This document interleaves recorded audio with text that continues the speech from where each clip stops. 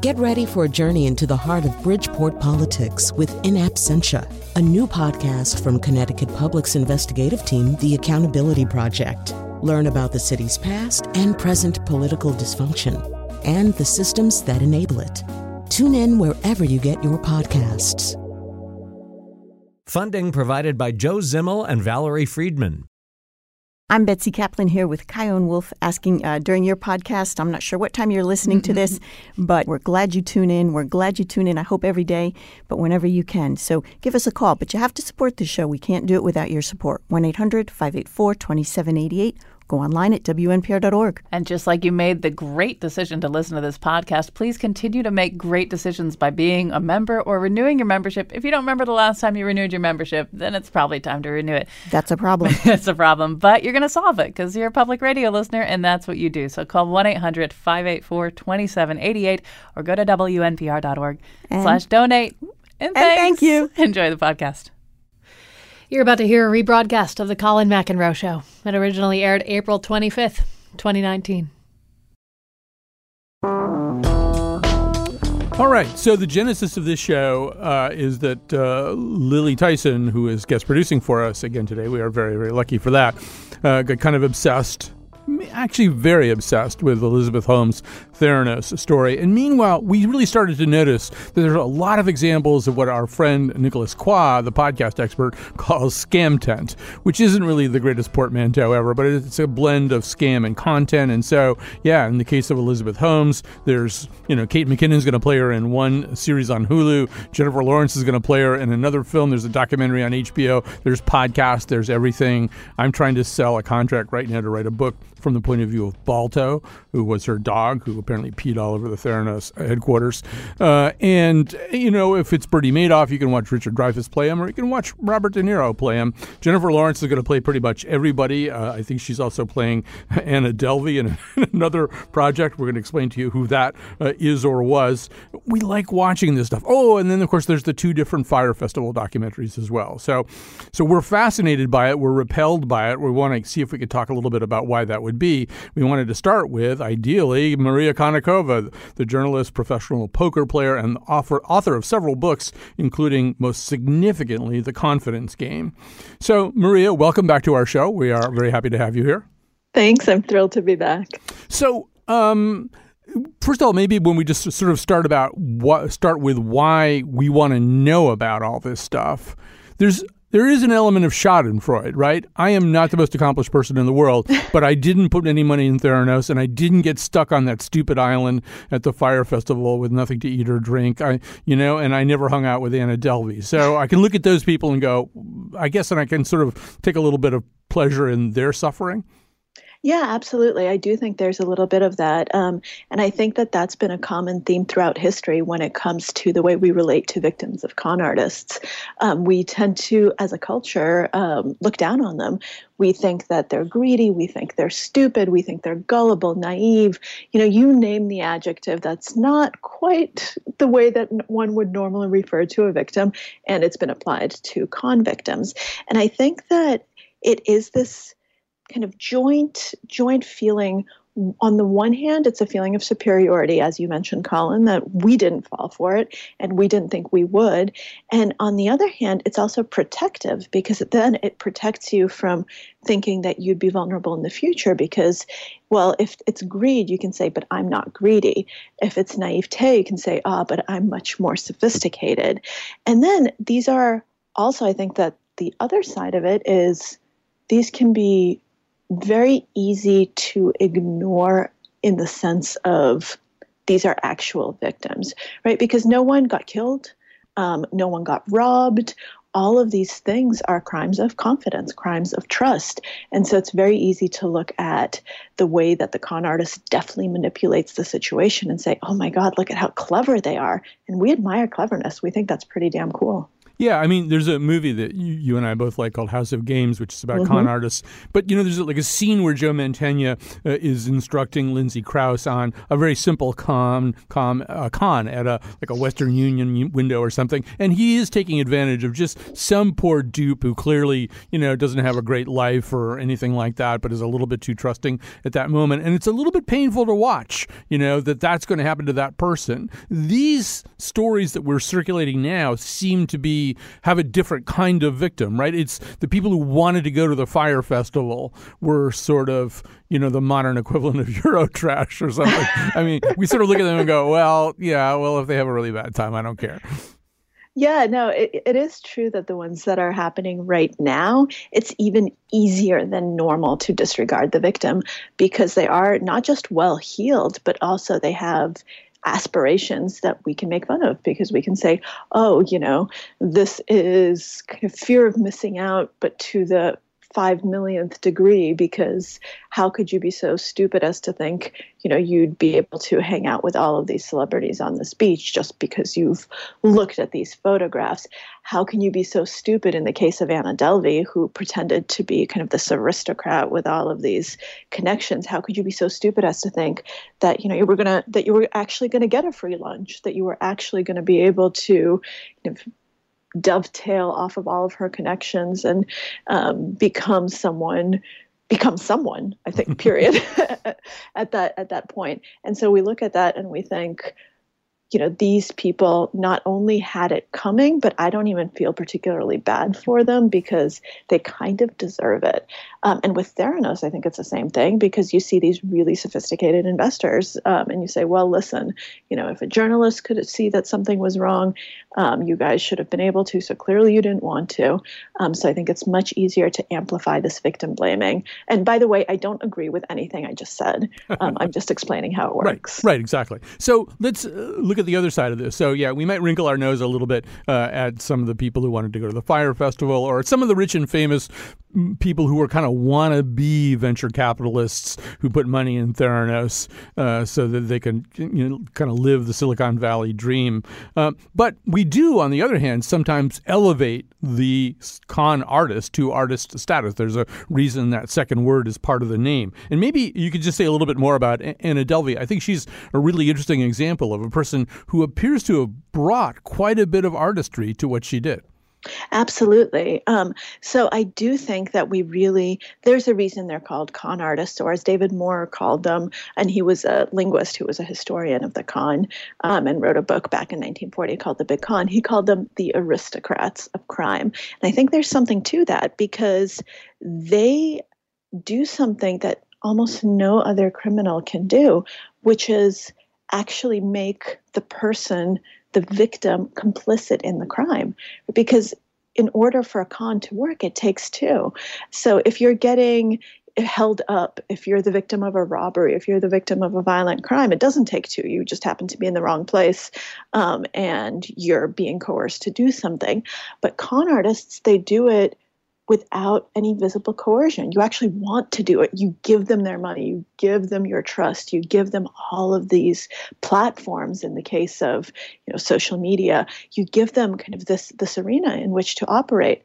And so I think that that's one of the reasons that we admire them, because we say, oh my God, look at how they did it. And Anna Delvey is such a great example of this because she's in some ways kind of the quintessential example of a type of con that's been around for thousands of years. And that's when somebody pretends to be either incredibly wealthy, aristocratic, a celebrity, someone who is close to power. Because there's something in human psychology that makes us really strive to be close to that, to affiliate with that. We think that there's, that it will rub off on us somehow, that it's this halo effect, but one that will not just be part of the person, but will actually rub off on us. And so you have throughout history people pretending to be, fake counts and countesses. We had lots of fake Rockefellers. How many Anastasia Romanovs have we had throughout history? Right, the moment that there's someone who can pretend to be, we've had illegitimate children of jazz musicians, Miles Davis, all of these famous con artists who pretend to be famous. And Anna Delvey did this incredibly well because she didn't even have to use the Rockefeller name or the Carnegie name or anything like that. She just kind of crafted her own. And she said, yes, I'm not going to quite tell you who I am, but this will make you think that I'm even more important because I'm not throwing it in your face. I'm kind of subtly telling you that I have access to all of these influential things. And yes, I'm probably an aristocrat. And oh, yes, I have these familial ties, but without throwing it in anyone's face.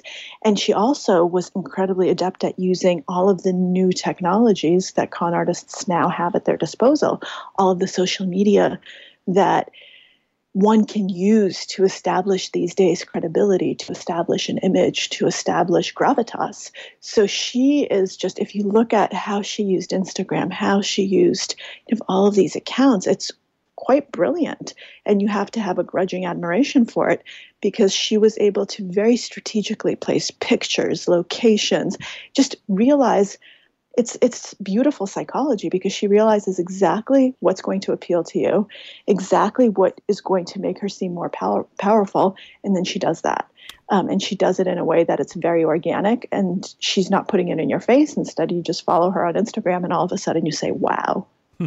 I know you've said in the past, Maria, that that scammers and scams often thrive on periods of transition. And I think you just kind of highlighted one. I mean, there was a time where maybe it made sense to try to claim that you were a Rockefeller or a Romanov, and particularly because at the time, the technology to prove that you wasn't particularly sophisticated. You could probably get away with that for a while. These days, though, there's this entire new class of people that they don't have to have a name like that. There's a way in which the entire apparatus of what makes people rich and famous is really, really different now. I mean, the modern equivalent of a Rockefeller is maybe a Kardashian, but beyond the Kardashian lie a whole bunch of people whose names I don't know, but who are, in a certain sense, rich and famous. So it seems like a very penetrable citadel, that particular group.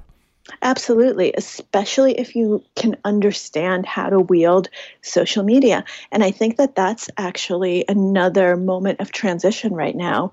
So socially, we are living in a time where norms have shifted very, very quickly. We have all of these new technologies. I'm talking about social media. If you and I had been having this conversation, 20 years ago, that wouldn't have even really been a term, or it would have meant something totally different. Even 5 years ago, there were so many fewer platforms. And it seems right now, every single day, I log on to one of the old school things like Twitter and discover all of these new things that I didn't know existed. Like, what's TikTok? What are all of these different things? And this is happening so incredibly rapidly that I think it's really kind of keying in on our discomfort with seeming like we don't belong, our discomfort with seeming old, seeming out of touch. We want to feel like we're hip and we're with it.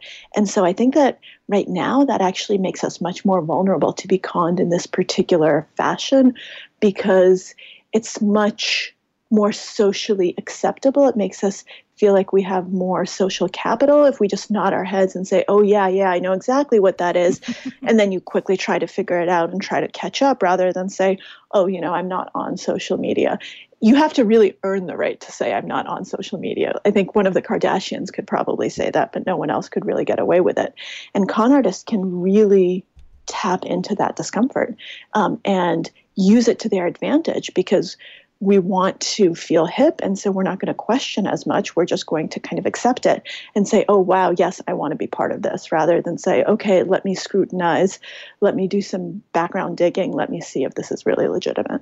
I mean, before the show started, you and I were talking about Instagram influencers, and at a certain point in the case of the Fire Festival, the organizers became very interested in recruiting Instagram influencers and comping them and offering them luxury accommodations, which really didn't exist, like all the other luxury accommodations. But they really sort of saw that as the key to selling this castle in the clouds that was this rock concert in the Bahamas, and which is weird because it's exactly what you're talking about. It's a term that didn't exist 2 years ago. What was it? And now it's a thing. It's something a sort of artificial bond of trust in somebody who's on Instagram. Absolutely. And you see some of these accounts and you have no idea who they are. You didn't know the name even a day ago. And you look and you say, oh my God, who is this person who has hundreds of thousands of followers? This is crazy. And people are actually listening to what they say. And it's this entire subculture. And I think that a lot of it is fueled by this kind of transition and this technological change and the fact that people do want to seem with it. And this seems like a more direct line to that. So rather than look at, a fashion icon who's many steps removed from you, who you could never have access to, who seems remote and you probably can't afford any of this stuff, I think this influencer class makes it seem like, oh, this could be me. There's also this sense of opportunity that I could be the influencer, but I can also be as cool as the influencer by using all of these things that seem in my reach. It's much more kind of peer-to-peer. It seems more direct. You can communicate with them through direct messages. You can comment on their pictures and they respond. I mean, it's this sense of community. And now you put con artists into that and they're going to thrive. I mean, this is just like, this is like putting them in kind of a bowl full of fish where it's just overflowing. The fish are just everywhere. And all of a sudden they're this one shark and they say, ha, ha, ha, ha, ha, look at this really, really tasty breakfast, lunch, and dinner. I'm going to be able to feast forever. And they can, because this is really a climate where that can thrive until people start getting a little bit savvier. But I actually don't see that happening anytime soon because it's just so foreign to human psychology to not want to be part of a community like that. Maria Konnikova, I want to ask you also, this is something we talked about in one of our meetings about this show, about what's going on in the minds of the con artist, him or herself. I mean, I find myself wondering if Bernie Madoff or Elizabeth Holmes or Billy McFarland, the fire guy, or Anna Delvey, if they somehow really do believe that they're just one wire transfer away from making this whole thing work. That's a very good question. And I would say that the answer is no. I don't think that they actually believe it. And I think we have in all of the cases that you cite, I do think that we have evidence that seems to show that. With Bernie Madoff, if you look at how he was running his business and how a lot of Ponzi schemes work, it becomes very clear at some point that this is just going to be a Ponzi scheme. At the beginning, when something like that just starts out, you often have moments of just someone thinking that it's going to be temporary, someone thinking that, oh, I'm going to cook the books this one quarter and then the next quarter everything's going to be okay. And then obviously it doesn't become okay. And so it starts perpetuating. So that happens. But someone like Bernie Madoff, this went on way too long and was way too big. And he's very smart. He's a good investor. He was someone who actually had made a lot of money in legitimate ways, very intelligent human being. So I don't think that he could possibly think that this is ever going to go away because he just knows that the magnitude is too stark. With Elizabeth Holmes, we have a very, very clear example of the fact that she knew what she was doing because she was told when she was in college, she had scientific advisors who said, hey, this is not going to work the way that you want it to work. We're not there technologically. We don't have the knowledge, and we can't support you on this journey. And so instead of saying, okay, I'm going to take that as a challenge, I'm really going to work hard on the science, I'm going to educate myself and try to find new technology, she drops out of school and starts raising money for the idea that she was already told was not going to work the way that she envisioned it.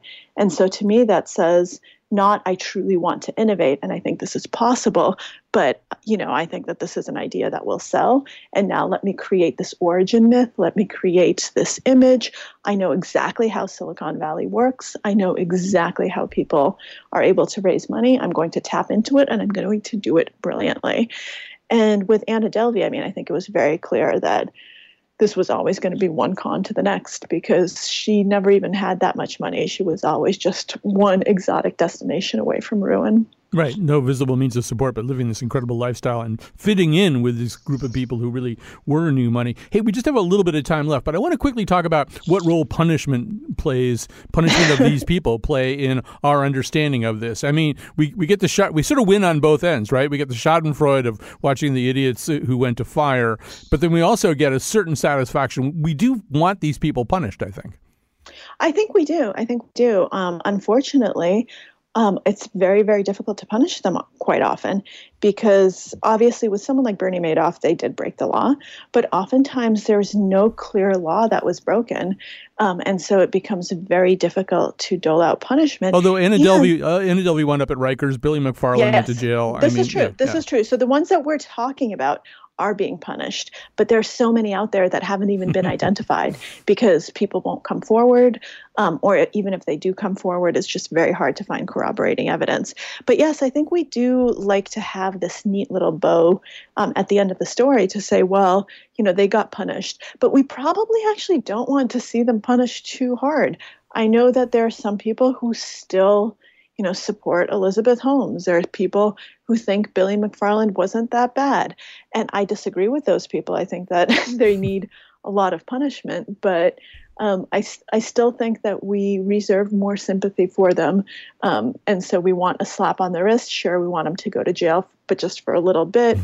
And then we'll be happy, seeing them, seeing a movie about them and seeing them at the premiere, seeing Anna Delvey that'll be great. Jennifer Lawrence. That'll be great if they actually come to the premieres of their own movies. Maria Konnikova, we're out of time, but it's so great to talk to you. Nobody better. Journalist, professional poker player, author of The Confidence Game. And we're going to take a little break right now. We hope that you like conversations like this one with guests like this. So please support the station and this show.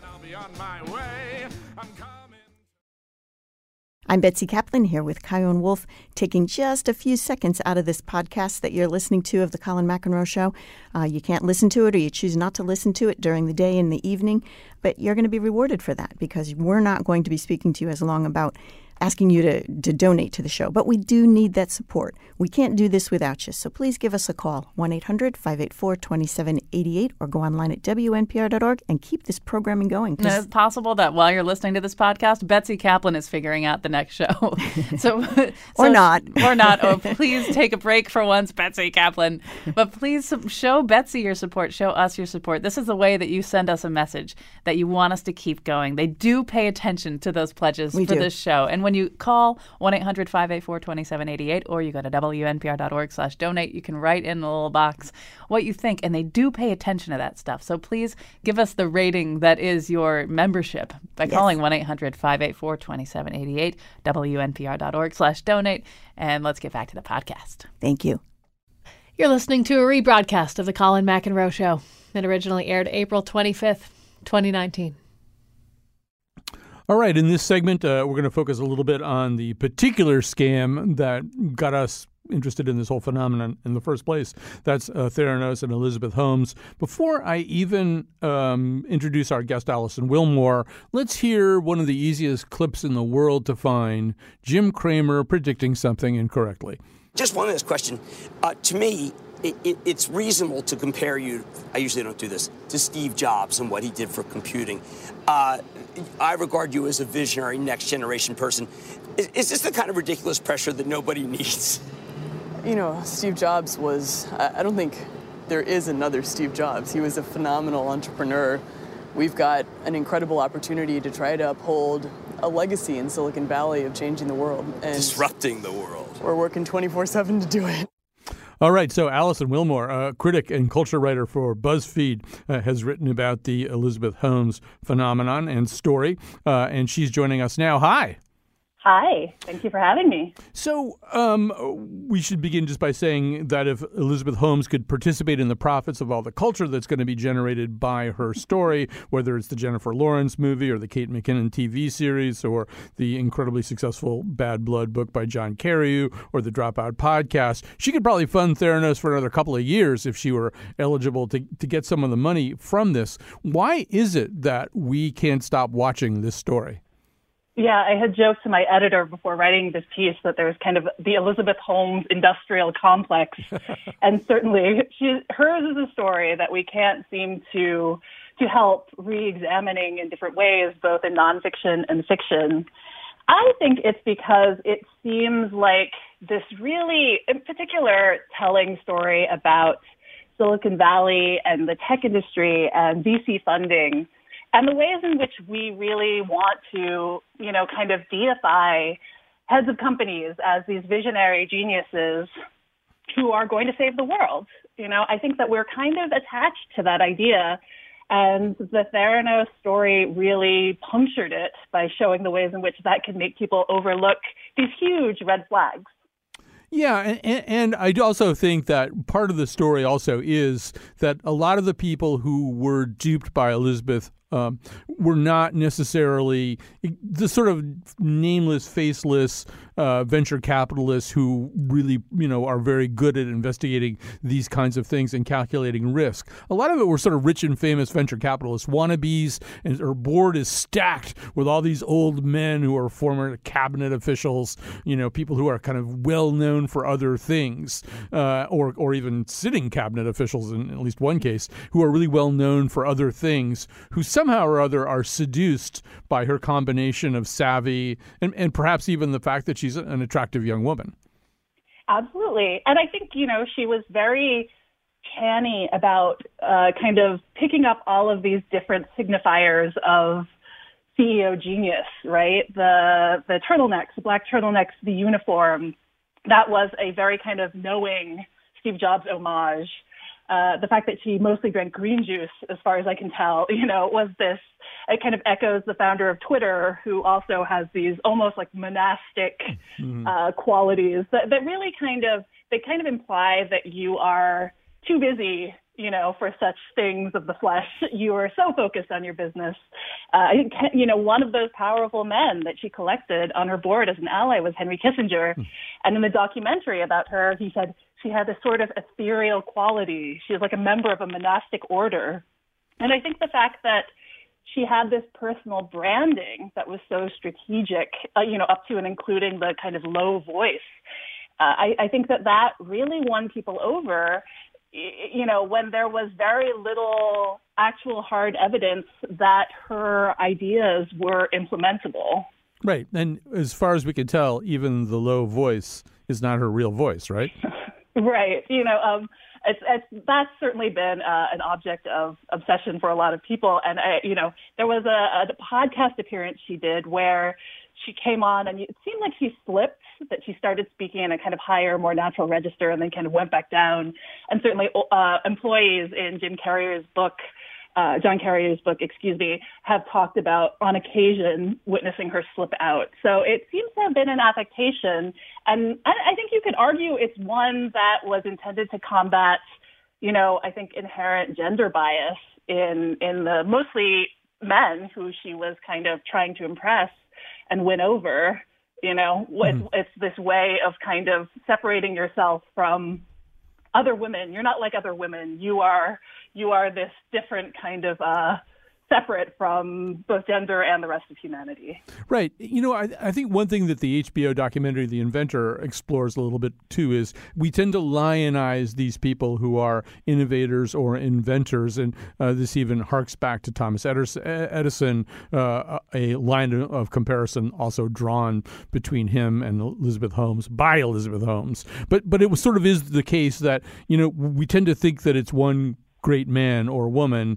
And it's really not. It's usually a whole bunch of people. The comedian Bill Burr does this whole routine about Steve Jobs where he claims that what he basically did is walk by a whole bunch of people on his staff and say, you know what I'd like to see? I'd like to turn pages on a screen just the way I turn pages in a magazine. I'll see you in about 8 months, okay?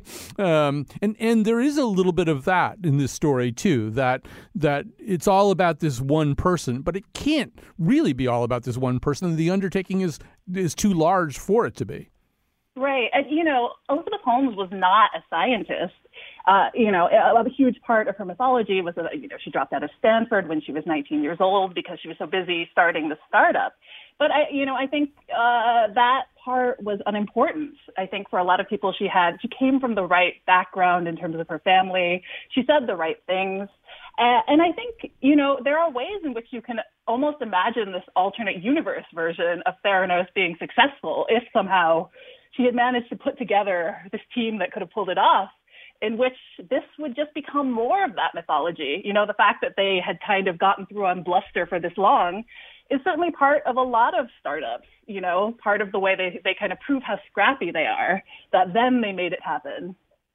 I think another part of why we like this so much and why, I will probably wind up watching most of the Elizabeth Holmes products or listening to all the podcasts, reading the books, is like when I watch The Inventor on HBO, you actually see Henry Kissinger and George Shultz and William Perry and General Mattis, all these people. At that moment, even though they are storied people of very high attainment, at that moment, I'm way smarter than they are. I'm sitting there looking at them going, you idiots. Because now, in reality, I'm not any smarter than they are. I just have the advantage of being in a different time point right now. But there is kind of a joy, I think, we take in that, right? That we're looking at these people and going, oh, no, I'm way smarter than you are. Oh, absolutely. I think...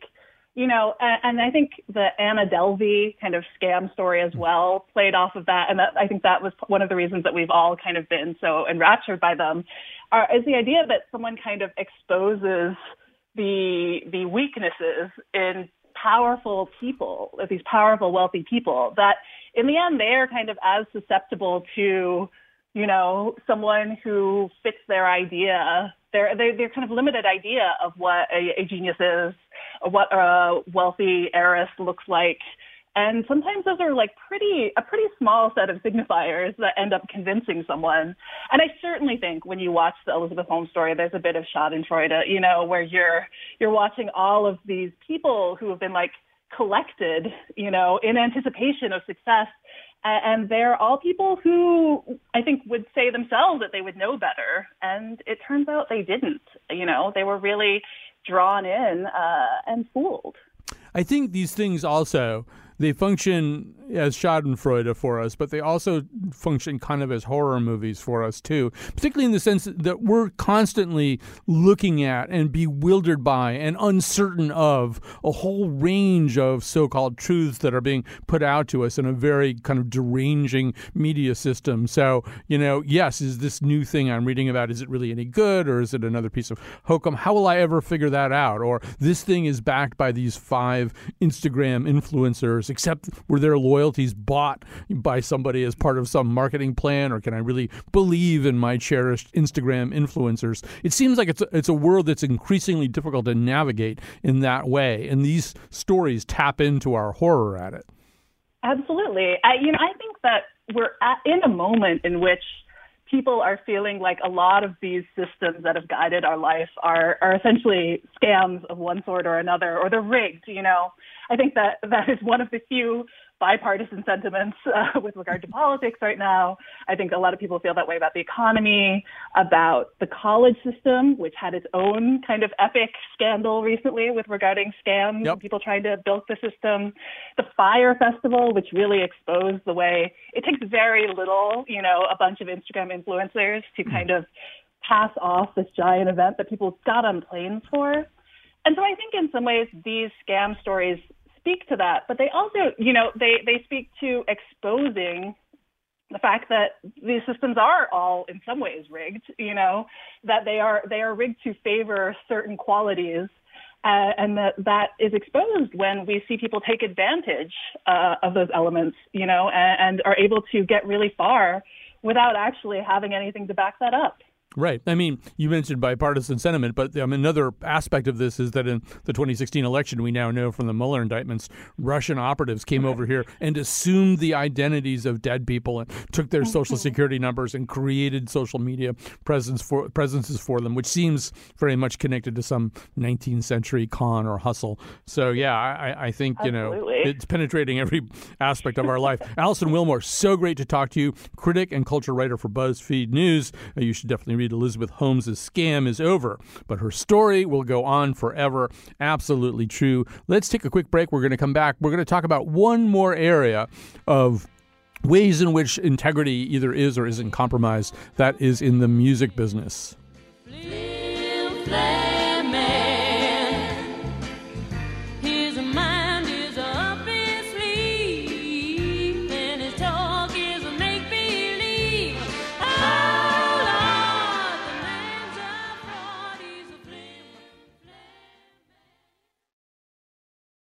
You're listening to a rebroadcast of The Colin McEnroe Show. It originally aired April 25th, 2019.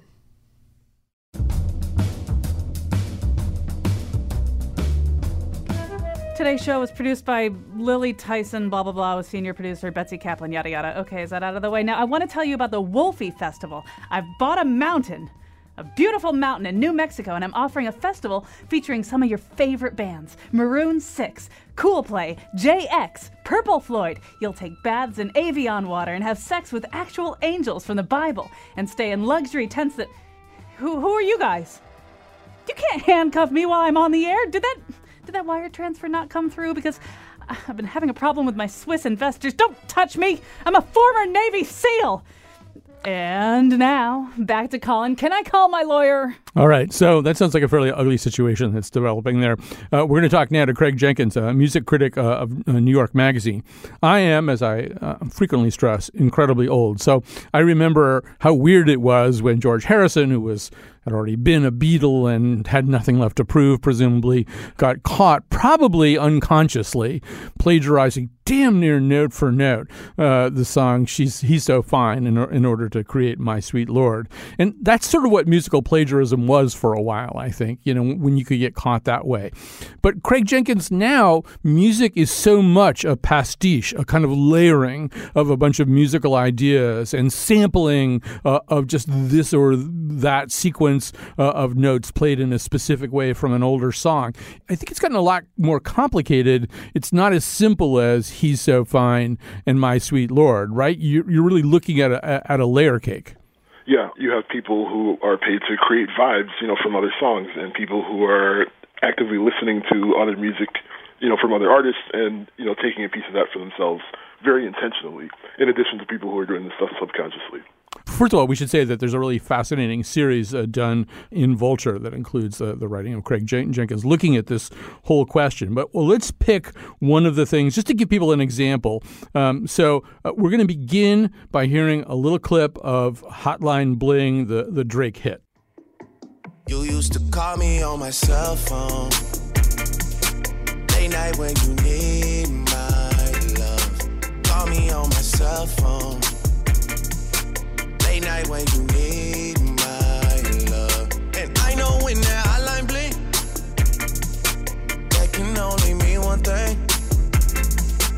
I know when that hotline blink, that can only mean one thing. All right, so that's that. Now we're going to play a song called Cha Cha from 2014. So it would have been roughly released about a year earlier than Hotline Bling by an artist. Craig, I am so uncool. I don't know whether you say dram or D-R-A-M, which is drum. Drum. Okay, so this is a song. I just revealed myself as deeply uncool. All right, so this is the song Cha Cha. I like to cha-cha in a Latin bar, yeah, with a Dominican and reasonable time. Yeah. I like to cha-cha, I like to cha-cha. Okay, so I have to say, I know this is considered prima facie evidence of some kind of musical plagiarism. I don't know. I mean, what am I supposed to be hearing here? Is it the underlying beat? Kind of like the way that the production sort of pulls in that cha-cha thing and ways the guy sort of floats over it, top of it with the vocal. The story is, though, that when Hotline Bling first premiered on Apple Music, if you looked at the ticker that says what the song is called, it was called Cha-Cha Remix. So now this gets Drum's attention, and he's curious as to where his credit is, and gets furious. Drake is pressed in an interview sometime later, and he says that he was just, giving his own interpretation on the vibe, the way dancehall, singers do, borrow each other's beats. That sometimes he hears an idea, and he likes to take its crack at it for himself. I'm also wondering whether, since the really celebrated case of Blurred Lines and the Pharrell Williams and Robin Thicke tune that really borrowed from Marvin Gaye, whether people kind of have happy feet right now. They feel a little bit nervous, like they better give everybody that they can think of credit just because they don't want to go through something like that. Absolutely. There are people who are, forking over bits of the publishing because just to be on the safe side. Like there's a piece in the package that we wrote with the singer-songwriter BB Rexa. She was talking about her song "I'm a Mess" and how she didn't really feel like there were any identifiable similarities between her song and the Meredith Brooks single that she was thinking about after she heard it. But she still gave a quarter, some kind of portion of the publishing over, just in case, to keep people from feeling like they need to sue. Like, better to chop them off a piece from the start. Right, and it also seems as though the original creators may be taking a little bit of advantage at time of that kind of anxiety. I read one story, I can't remember whether it was in your series or someplace else, about I think it was Public Enemy wanting to borrow, or Chuck D wanting to borrow part of a Stephen Stills song. Yeah, and they wanted 175% royalties, which is to say 100% royalties of that song and 75% of some other song on the same album, which seems a little bit greedy.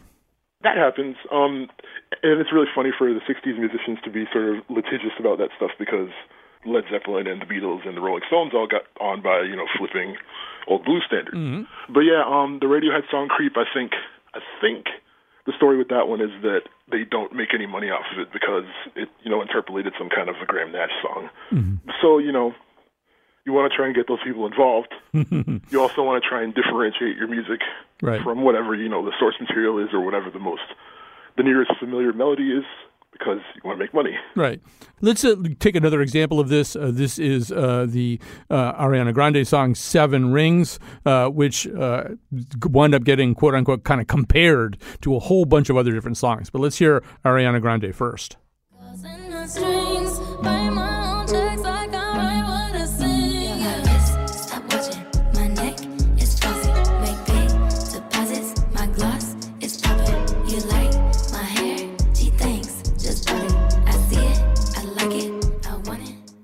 Okay, now let's listen to one of the songs that possibly this song strongly resembles. It's called Mine by Princess Nokia. It's mine, I bought it. It's mine, I bought it. It's mine, I bought it. It's mine, I bought it. It's mine, I bought it. It's mine, I bought it. It's mine, I bought it. Okay, there are at least two other songs that Ariana Grande may or may not have borrowed from in creating 7 Rings. I don't know. This time, I kind of see what Princess Nokia might be complaining about, but maybe you can put it into words for me. Well, in hip-hop and R&B, cadences become very popular, and a lot of people try them out. And so the Nokia song was, I think, the second one that I had heard that someone had used, that specific sort of way of phrasing the words. And Ariana Grande did it again. And, it became a big argument because there were suddenly 3 or 4 artists claiming to have, created different pieces of it. But really the story is that that's kind of just the way hip-hop works right now. Someone comes up with a cool way to say something, and then everyone else kind of takes their own crack at it. Right. I mean, there's legal and illegal ways of doing it, but I think that 7 Rings isn't like a case, isn't an actionable case. Right. It's the way that she's saying the words. We only have about a minute left, but I don't know. Isn't that the way music works? I mean, musicians have always said to me, if you hear something that you think is totally original, that just means you haven't heard the earlier source material. That it's, in a way, you kind of have to throw up your hands, don't you, Craig? You do. But throwing people some money ahead of time seems to make people happy now, and it seems to be cutting down a little bit on cases like, the Blurred Lines one. Right. Eventually there'll be a song credit that's like 18 people on it, Oh, that's happening now. It'll sample a song, and then everyone who had anything to do with the writing of it, and if that song sampled a song, suddenly you end up with songs, on people's new albums with 20 and 25 songwriter credits. That's all right. happening. I can't even make up something absurd enough to exceed the current reality. Craig Jenkins from New York Magazine, thank you so much for joining us. Now we're going to go to a little break. Our show is over, but people are coming on to ask you to support our show. So I really hope that you will listen to these people and do what they ask you to do. It really helps us if you pledge during our time slot.